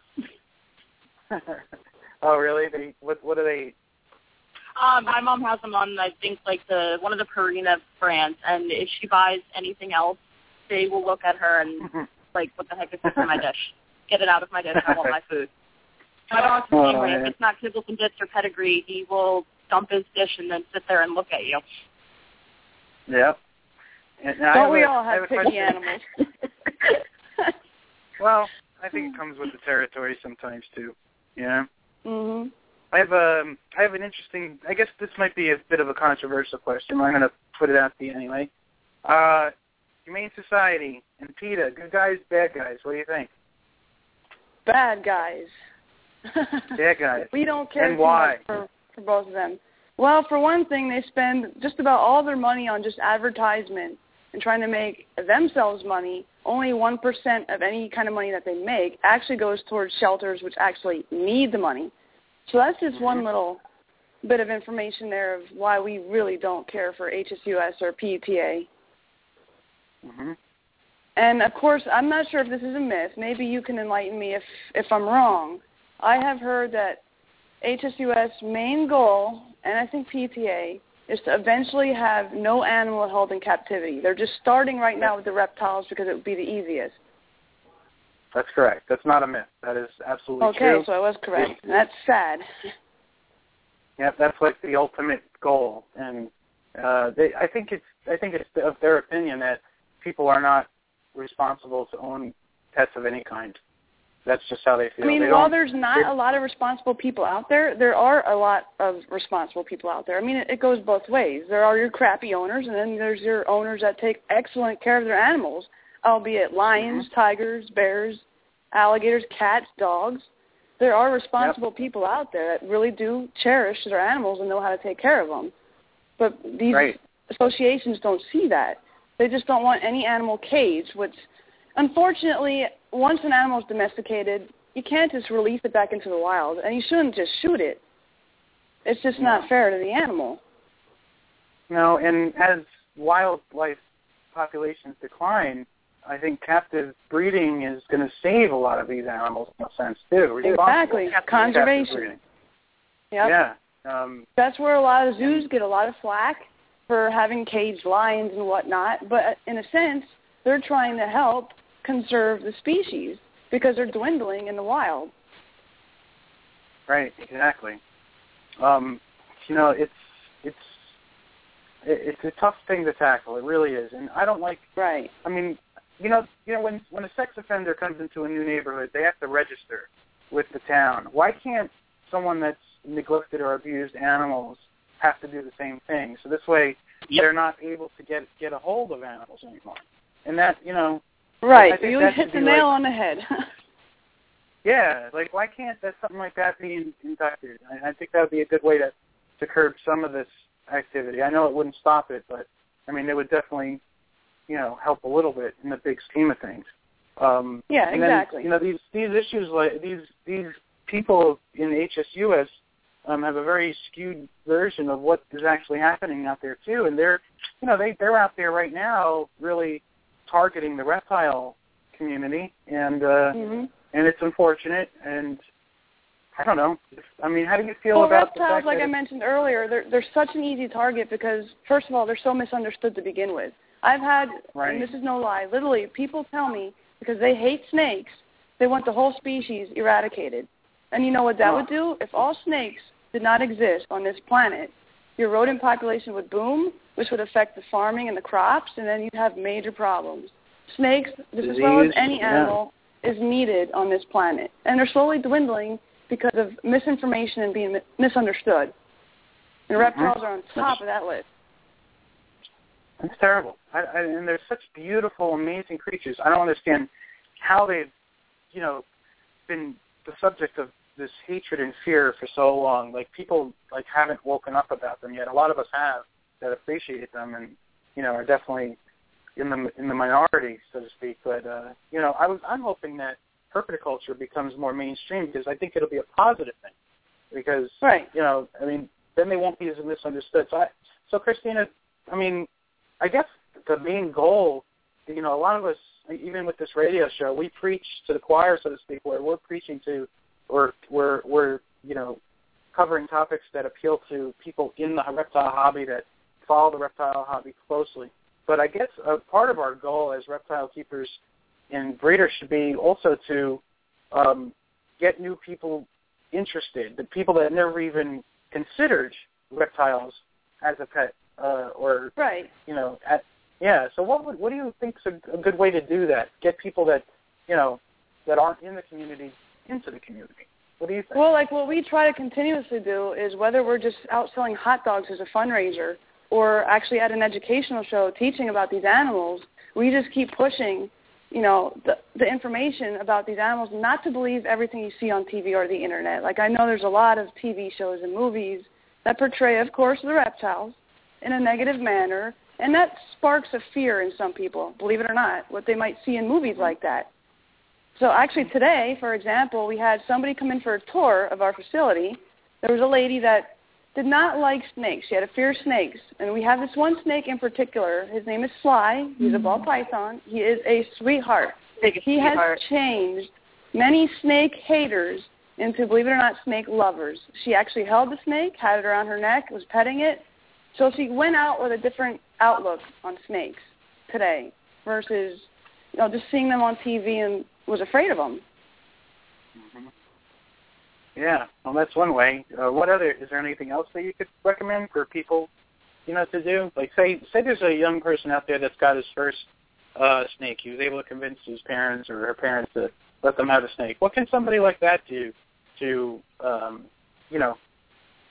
get well, even if it's involved? a young child or if they're still in school, talk about the snake at school or talk about your lizard or, spark an interest in other kids, spark an interest in adults, your parents' friends or something. Just talk about them, get them intrigued. Say stuff that will really spark an interest in them. This alligator is so awesome. Did you know that back in the day there were two species called Sarcosuchus and Dinosuchus? They were both 40 feet long, weighed 10 tons. The awesomeness. They're relatives to the dinosaurs. It's just so awesome. How could you not like reptiles? I know. I don't get it either. Exactly.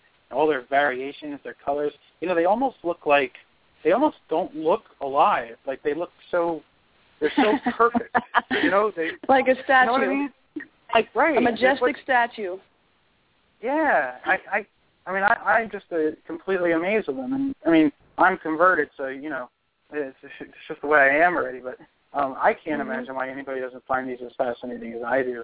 It's just, it makes sense. And there are reptiles that do have a sense of a personality. I mean, they each have their own personality. Like even every single one of our alligators or every single one of our snakes or lizards, they're all different. They're like a fingerprint. They're each unique in their own ways. Some just are constantly pissy, but with the stories that we get of, you know, where they came from, I can't always, you know, deny them that, so I understand that. But, I mean, but there's some that are so gentle, they'll just lay on you and just, they're so observant, like bearded dragons especially, they'll just sit there. And if you talk to them or come up to them, they'll tilt their head and just look at you right in the eyes. How can you not like something like that? I mean, I know they don't have fur or feathers, but they still deserve a chance to live like any other animal would on this planet. They're intelligent. Don't give them that, you know, missed opportunity of a good life just because they have scales instead of fur. That's true. You're right. Have you ever seen Base Durham? We call him the lizard whisperer. He actually doesn't ring a bell. He trains his iguanas. He's got some large iguanas. He lives in California. He's got large iguanas that live in his backyard. He basically converted his backyard into a huge sanctuary.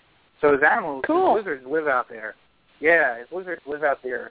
And he's got a barn that they go to sleep in at night. He converted it, made little doors for each one, and this and that. It's really cool. But anyway, he actually trains his iguanas. And like I had a rhino iguana that I actually rescued, and it was a rescue from someone on Craigslist. And, you know, I had him for about 6 months to a year, and I figured, you know, I have him in a big, beautiful cage, but I could give him a better life. So I sent him to California to live with this guy, Dave. And now, this iguana, he calls it by name, and it comes and crawls right up on his shoulder. I mean, it's incredible. And yeah, it's unfortunate. A lot of people don't think reptiles are smart. Like an alligator, for example, they may have the brain the size of a walnut that weighs like 8 to 9 grams. But I also train and teach alligators to do things as well. Like target train them for feeding. We have a few that sit on command, walk on a harness and leash. You know, not that I'm trying to tell everybody to go do this, but I work with them as well. It's amazing how they learn things. They're kind of like horses in a sense where they learn through repetition. So, I mean, it's amazing how much reptiles can learn and what they can do. Like you were mentioning that guy training his iguana. They're not dumb animals. They're really smart. How do you train an alligator? That's a secret I will never tell. Really? Yeah. Okay. Well, is there like a, let's see, how can I pose the question a little differently? Is there like, I guess you got to have they got to be comfortable with you. You know, so I guess, I don't know, I guess it takes time, right? You got to build a bond with them. Oh, yeah. Well, in all honesty, you can't always form a bond with every single animal. Like, there's some alligators that we have that just want to eat me, which is fine. I mean, it's an alligator. You can't expect every alligator to be, quote-unquote, sweet and cuddly, which they shouldn't be to begin with. But there are animals, certain individuals are more trainable than others. Like our one alligator, Apollo, he's the one that will sit on command. He has a certain motion I give him where he'll start walking. Granted, he doesn't walk very far. He's lazy, but... Unless there's steps. He likes going up and down steps a lot. Yeah, last year he learned how to go up and down steps. Wow, that's awesome. And you're comfortable with him to bring to show to your, I guess your shows when you bring him to parties and stuff, and him, yes. You know, you're confident in his being cool for that. I can read his eye language when he starts to get a little agitated, like when he needs a break from people. I can read by his eye language when he needs a break. Like if I start seeing a little bit of bubbles coming out from his eyes, that means he's starting to get a little agitated. He needs a break, so I take him away and make sure he's not bothered till he calms down again. But he's been a superstar with us for almost 5 years, and he's educated a lot of people about just that species in particular. People that were afraid of alligators now know how amazing they are, the history behind them, that they're not just dumb animals, that when you see them in the wild, they're not necessarily just going to run after you and kill you. They'd rather get away from you in the wild than come after you. Right. And what about venomous animals? Do you take any of those in? We don't surprisingly get too many calls for venomous. If anything, we get more calls to relocate. Like if somebody has a rattlesnake on their doorstep, we also go out and remove and relocate them. We don't keep them. Mm-hmm. We don't want to keep wildlife. Wild belongs in the wild, so we would relocate them. Okay. Well, what do you think about? And here's something interesting. Somebody listening to this show tonight, maybe they'll listen to this show a year from now, even 2 years. You never know. What if somebody gets the idea? Wow, she's done it. She's been able to, create her own sanctuary for animals. I'd like to do this too. What are the necessary steps for someone to take to, get the tax ID for it and to do it legitimately? And what would you recommend? Where does someone start to, start their own nonprofit sanctuary? Well, I never discourage anybody, but I had a lot of help with my husband on getting formed as a nonprofit organization, and then getting the tax exempt, and then getting the 501c3 form to get filled out and sent in, which we were accepted. It is a lot of paperwork. I won't lie, and if my husband were on the phone, he'd tell you. It's a lot to go through. Sometimes you might have to wait 8 months just to find out if you were accepted just for the 501c3, and even though we are a nonprofit, it still costs you about $1,000 to $1,500 just to get that status. So, it's going to cost money as well.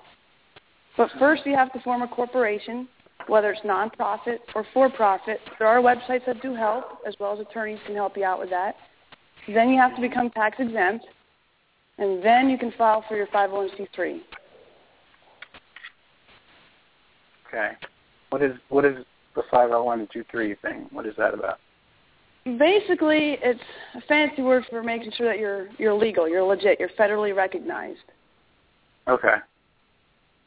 And then from that point on, where do you get funding? Like, how do you get, how do you stay going? A lot of fundraising. A lot. That's where we do like the educational shows. Like I mentioned before, we do the hot dog sales. We do coin pitches. It's year-round. We're constantly thinking of ideas and things to do. Halloween parties we'll host. Just anything to try to get money in, because if we don't get any money in, that means we can't keep the animals because they're not getting what they need. And I'm not selfish enough to keep an animal if I know I can't properly take care of it. And that would kill me to have to get rid of our animals. Okay, so what can we do to help? What can people out there in the reptile community do to help you? And what can others do to help you? Well, we do have a website where we do have donation buttons, and I see Kim has some ideas here. But our website is, of course, www.christinaspets.com. All our information is on there, and there's on our homepage and the donation page, there's a button where you can donate money if you'd like to. And Kim, what would you have to say? Donations of money is great. Any fundraisers that people can put together and, wherever they are, and then just send the money in to Christine.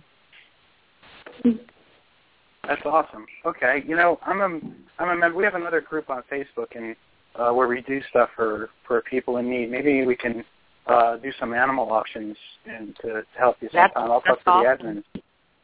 Yeah, maybe we can put something like that together. I'd like to be able to do something to help you as well. And we don't. I mean, our listenership is strong, and the show's listen to people all around the world now. And I don't know exactly how successful it'll be, but I'll definitely see what I can do, Christina. Even if we do it at least once a year, we'll do some kind of fundraising thing for you. It's much appreciated. That'd be Every cool. little bit. All right. Yeah, we literally try to think of anything. Even new ideas. We might crash and burn on a few ideas, like the Halloween party we had and hosted last year. Didn't go very well, but, we tried it. We're going to try it again this year, more than likely. see how it goes. Mm-hmm. But we'll try anything to try to raise money just for the animals, because, I mean, even vet bills cost a lot, too. Oh, yeah, absolutely. You know, it'd be nice in a perfect world that, you know, the reptile world had, like, its own, you know, legitimate humane society that would really out there for the animals. You know what I mean? Right. Exactly. You know, have you ever right thought now, about... the HSUS is just completely against reptiles. They don't include them at all. So it's like this group of, you know, our community, our reptile community is just, like, constantly under attack. And it's hard to keep up with it. We're all it is. It's terrible. You know, Mm-hmm. as someone that loves these animals just as much as you guys, you know, and you know, has basically made a lifestyle out of this, to have this over my head like a black cloud all the time, that, you know, they're trying to make this illegal, this love I have for these animals and this and the community, of course. It's a terrible way to live, having that in the back of your head all the time. Oh, I agree. You know? I often wonder, too, like, down the road, what's going to happen if they try to take our animals away that I spent so much time, money, and effort into and educating people about? I mean, I wouldn't know what to do. Right. And what happened? Didn't something happen in Ohio where they changed some laws and there was a rescue? What happened there? Ohio is just a big mess, unfortunately, and that's what sparked a lot of these bans on animals, is because of what happened in Ohio with the guy that owned the tigers and let them loose. And I guess he had bears, lions, and monkeys of all sorts. But that's what's really sparked all this banning and regulations with reptiles. And I don't necessarily agree with banning. I mean, all that that's going to do is, because people are still going to try to get the animals, they're just going to do it illegally now. I don't really agree with the banning. There needs to be some better way to do this, not just ban a species. We need an advocate on our side, a strong advocate. I mean, USARK is great. I love what they're doing. But we need someone even stronger on our side. We need, like, a union of some kind. And I don't know if we could ever form something like that. And yeah, I don't know. It's rough with the reptile community. I know. And do you, from your perspective, do you see a lot of division amongst the reptile people? Do you see a lot of issues, like, in your circles? Honestly, unfortunately, I do. You get the long-time keepers, and then you get the newbies, and then you get the people in between. They all seem to clash sometimes. Like, sometimes the old-time keepers don't necessarily want to get into, like, the new ways of doing things. New things were discovered about, well, for example, how to keep a savanna monitor. They're kind of stuck in their old ways. And then the newbies are getting all this different information from the old-timers, and then the new information, and sometimes they have a hard time in which direction to go. And it can be a mess. Yeah. I see another 610 number come on. Did your husband want to pop on the air, Christina? If that's him, he has a 610 number. Okay, let's take it. Caller from the 610, you're live on Gecko Nation Radio. Yes, my name's Larry. I'm Christina's husband. I just Hi, wanted Larry. to say nice to hello. You. Yeah, I just wanted to say we don't utilize any tax dollars. We don't ask for any tax dollars. That's why we're 501c3, which means people can donate to us, and it is tax deductible. That's one of the reasons for a 501c3. You can donate to a 501c3, and you can write it off on your taxes. And we're not like these other big operations that apply for tax money and everything else. We do everything on our own. We don't spend anybody's tax money. Everything we get is by donation. And it's tough, let me tell you. It's very tough. So that's just what I wanted to say. I wanted to clarify that up a little bit. We did apply for some grants through Petco and a couple other of those big operations, but they denied us. They're more interested in the furry creatures like cats and dogs. Well, but they also help the Pittsburgh Zoo, which I don't see why they would need the grant money versus, like, operations like us. But, yeah, this is what I was telling you. My husband knows more about this 501c3 than I do. Yeah, it's a lot of paperwork, a lot of money. Like she said, it was like about $1,500 till it's all said and done. Just to get a 501c3, we waited 8 to 10 months, and it's like 35 to 40 pages just for that application. But to do it legally, you got to start from scratch, get tax exempt from the state, register your enterprise through the state, and then you go federal. And once you're all set up, you're completely legal. That way nobody can come back and say, oh, you guys are running some kind of fake operation or something. That's the nice thing about having all the paperwork. We also have full liability insurance for all our shows and everything, so we're all set to go. And that's basically all I wanted to throw in there for a comment. Okay, Thanks, Larry. Hey, Larry, I just want to say, when I came to check out the place a couple of years back, I think I remember seeing you hard at work in the backyard. Are you like Christina's mule over there, build them all the time? Yeah. Hey, I help build too. I'm actually quite good at it. Yeah, it's a lot of building and so forth, but yeah, I'm like the 24-hour maintenance person, so that's how that works. Good for you. He keeps us in line. Yeah. Plus, I keep 2 jobs just to help afford the place, so that's the other thing. Yeah, he does. I have two jobs. What was that? I see the pictures on Facebook a lot, and I just want to commend you guys for also being firemen and women, and I think that's very admirable. So thank you for the service to the community as well. Yeah, we also do that thank you. too. So. Yeah, Larry is actually the fire chief, and I'm actually a lieutenant with the fire department. So we like to help people and animals all around. That's awesome. That is really cool. All right. Okay. Cool. Thanks I'm very much for chiming in, Larry. Yep, I'm going to let you guys get back to it. Larry, before you hang up, I was wondering if you guys could just talk a little bit about what a typical day in your life is like working 2 jobs and then taking care of all the animals. Hectic. And Tim's a fireman too.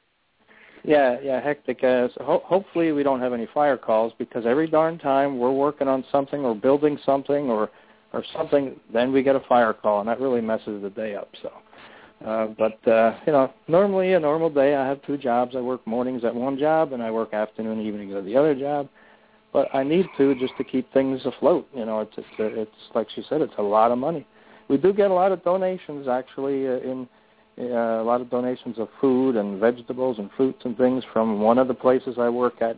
Gives us a lot of stuff, and we get from some of these churches and some of the other things. But the rest we have to buy, and that's what costs the money. So any kind of donations, like she said, there's a button on the website, ChristinaSPets.com. You can use PayPal or a credit card or whatever, and it goes right into believe me, every cent that is sent in is spent on the animals, because that's all I do. I spend on the animals myself. So there's no money that we go on vacations. She can tell you when the last vacation we had. I can't even remember. No, I can't, because I don't remember. They don't go on vacation. Yeah, so it's a lot of work. So okay, I'm going to let you people get going. I'm just listening. All righty. Okay, thanks for having me on. All right. Absolutely. See you later. All right. Looks like we have a caller on the line. It's from I think it's from a Skype phone number. It's strange, but I'm going to go ahead and take a chance and take this call. All right, caller. It looks like a 111, maybe an international call. Let's see. Caller, you're on the air. Caller, you there? Hello. Hi. Hello. Hi. I have a question for Christina. I was wondering what the smallest animal she has is. Smallest animal. Tarantulas are pretty small. We have some small fish, but as far as reptiles go, our smallest would probably be our 3-legged tokay gecko. What about Nosy? Oh, yeah, Nosy's a red-eared slider. He's about 3.5 inches. Okay, so he might be our smallest then. We get a lot of red-eared sliders in. Oh, I bet, yeah. Any other questions, caller? No.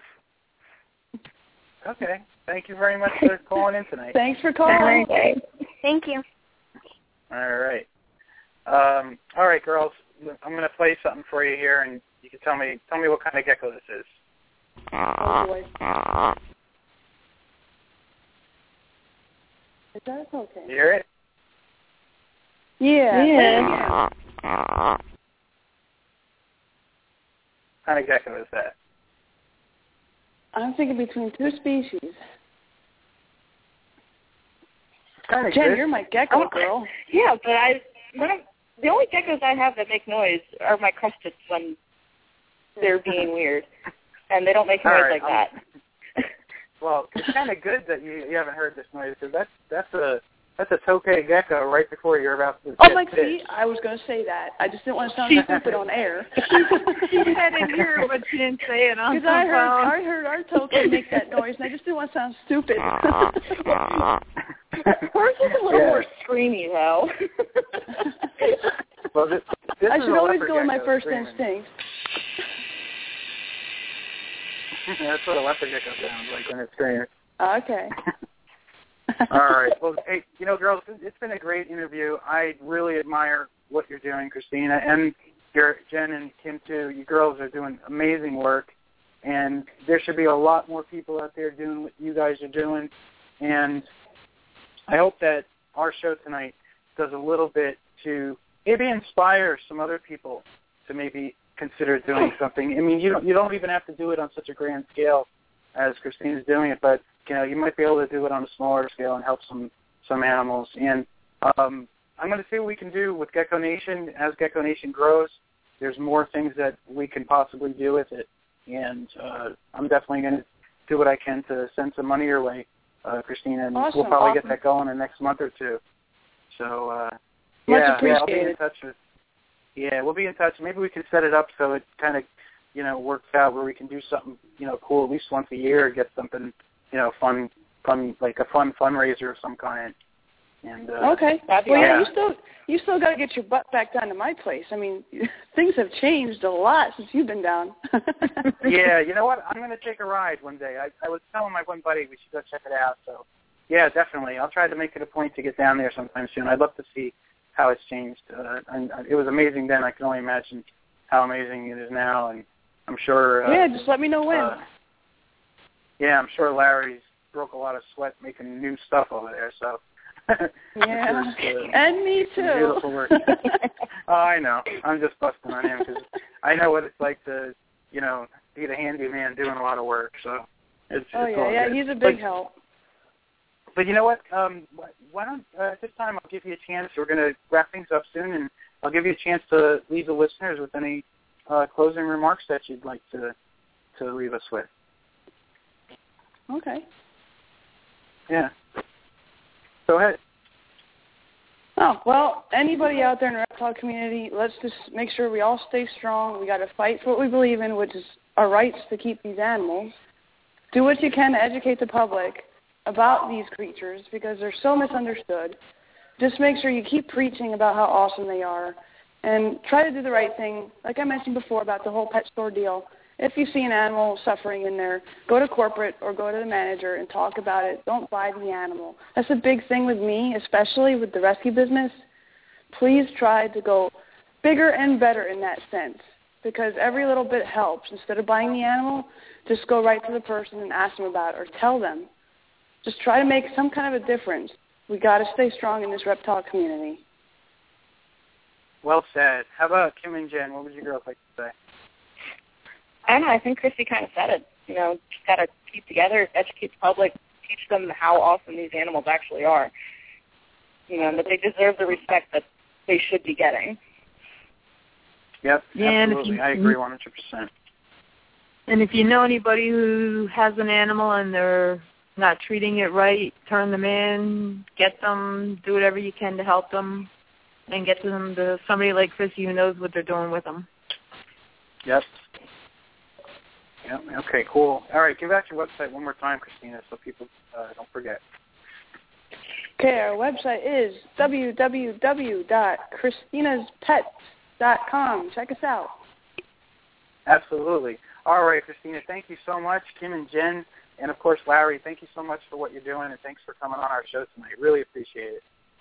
Sure thing. Thanks for having us. You're welcome. Thanks. Thank you. Anytime. All right, take care. Good night. All right, good night. All right. Hey, Tim, you with us? I am. I'm here, Dave. All right. What do you think? That was a good show. It's. I hope we can help them out a little bit. I'm sure they could use any money we can raise for the good of helping the animals. Right. I'm gonna try to put something together soon. I know that there's a U.S. ARC auction coming up, but I'd like to probably do it when that's not going on. But yeah, that'd be really cool. I mean, even if I don't know how successful it would be, but maybe it would be big. You never know. Sometimes you go into these things and you don't expect it to be huge, and then it turns out huge. So I'm sure they would appreciate anything that we could raise. Right. Exactly. No, that's cool. All right. Well, folks, next week we have the Godfather, Ron Tremper, coming on.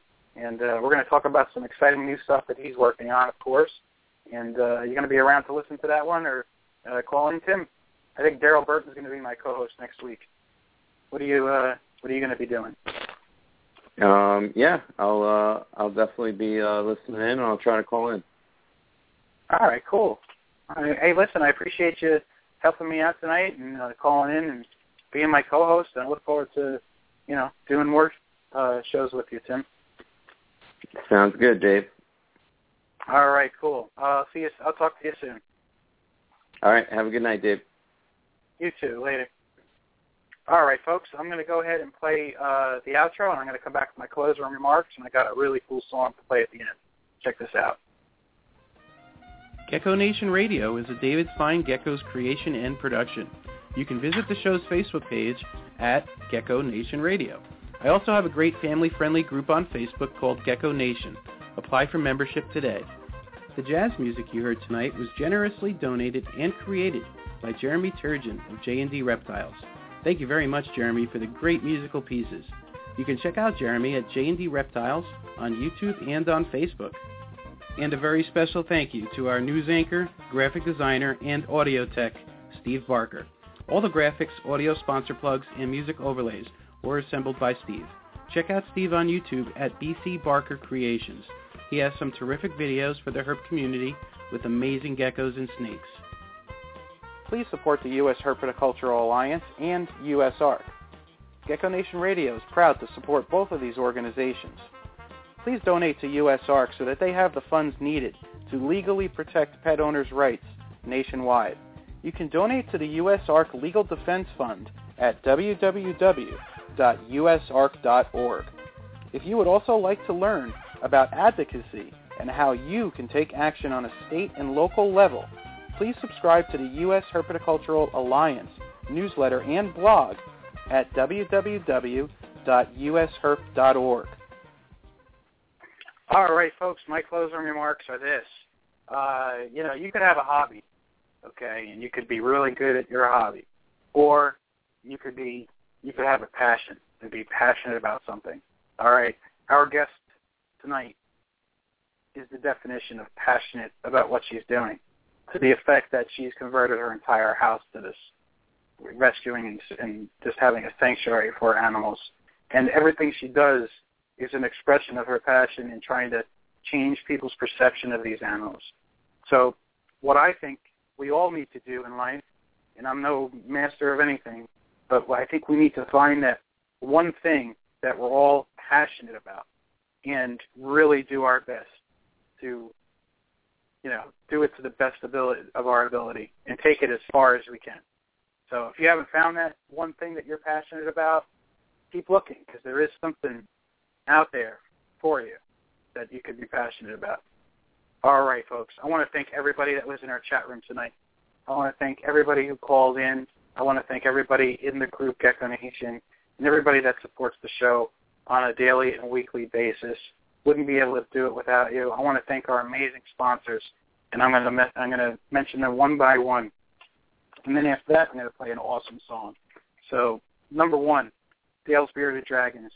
Dale's Bearded Dragons has been with us since the very beginning, from when I had my first radio show to now. And they are a rapidly growing reptile supply distributor. Okay, so if you want to get 20 to 50% off any kind of caging, supplements, lighting, heating elements, whatever it is that you need for your pets, Bearded Dragons, okay? And if you can't find what you need on their website, message me and I'll put you in touch with the owner. abdragons.com is the best source for dubia roaches. Highest quality dubia roaches, fed the highest quality food, awesome pricing, perfect for your animals. Check them out, abdragons.com. If you're into leopard geckos, into wild-type leopard geckos especially, check out Gecko Boa Reptile. GeckoBoa.com is run by John Scarborough, and he has some amazing leopard gecko morphs and wild types. Supreme Gecko. If you're into day geckos, micro geckos, and some obscure things, you're going to want to check out SupremeGecko.com. And he's got the food for most of those animals as well. So that's run by Wally Kern, another great breeder and hobbyist. Okay, Ohio Gecko is also the person who runs GeckoForums.net. All right, so Ohio Gecko, he is really well known for amazing tangerine lines and really nice snows and fat tails, including the Starburst morph, which he is pioneering. So check out OhioGecko.com. And if you need food for all these geckos, and I'm sure you do, you're going to want to get them at a fair price, okay? The place to go is RainbowMealworms.net, okay? Make sure you check out RainbowMealworms.net. They're the biggest worm farm in the world. Jillian Spence is the owner, and she does a lot for the reptile community. Just an amazing person to deal with, and a great place to get your mealworms, superworms, and crickets. And if you're a breeder and you're starting to ship animals, across the country, sooner or later you're going to have to, because you can't really sell your animals locally all the time. You're going to have to ship them. So if you're new to shipping, or if you're shipping animals and you want to ship them at the best rates and use the company with the best customer service, you're going to want to check out Reptiles Express. Ask for Debbie Price, and she'll get you set up right away. And you don't even need an account to ship, I don't believe. You just need to sign up, and away you go. You make your labels. So reptilesexpress.com. The king of leopard geckos, Ron Tremper, is going to be our guest next week. Ron Tremper has been the most instrumental person in the world of leopard geckos. Okay, he's also breeds snakes as well, and you can check him out at leopardgecko.com. He's famous for morphs such as the bandit, the giants, Tremper albinos, emerines, all kinds of amazing stuff. So check out Ron Tremper. He's only got 29 copies left for his book. So grab it now. It's going to be a collector's item. Get it from his website so he can autograph it for you. All right? It's going to be coveted. All right. GiantLeopardGecko.com. Keith Kiggins is running a very special coupon for Gecko Nation radio listeners. All right, folks? So it's 25% off any purchase until September 30th. All right? The code to use is GNR, which stands for Gecko Nation Radio, GNR 2014. All right? That's your code for 25% off. Okay? Anything on his site. And that's at GiantLeopardGecko.com. All right, MS2, Premium Insect Chow, the best food for your feeder insects. You are what you eat, folks, and so are your reptiles. So make sure they're getting the best nutrition possible. MS2 Premium Chow. Last but not least, and our newest sponsor, I'm very proud to have him on board, is Daryl Burton from Longhorn Geckos. It's a father and son team bringing you the nicest Super Tangelos, awesome subspecies coming down the line from Daryl, really nice pastel raptors, and a wide array of other morphs, okay, all from the best possible line. Daryl spares no expense when it comes to genetics. So check out Longhorn Gecko on Facebook, and his website will be up and running very soon. All right, folks, thanks again for everything. Here's a song to take us out, and we will see you next week. Love you, Gecko Nation.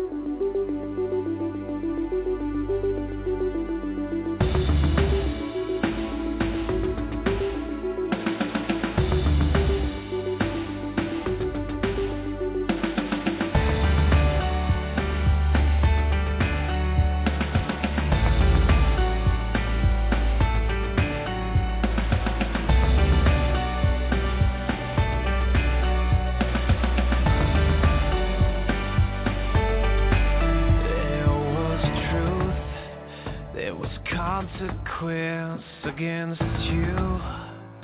A weak defense, then there's me. I'm 17, looking for a fight.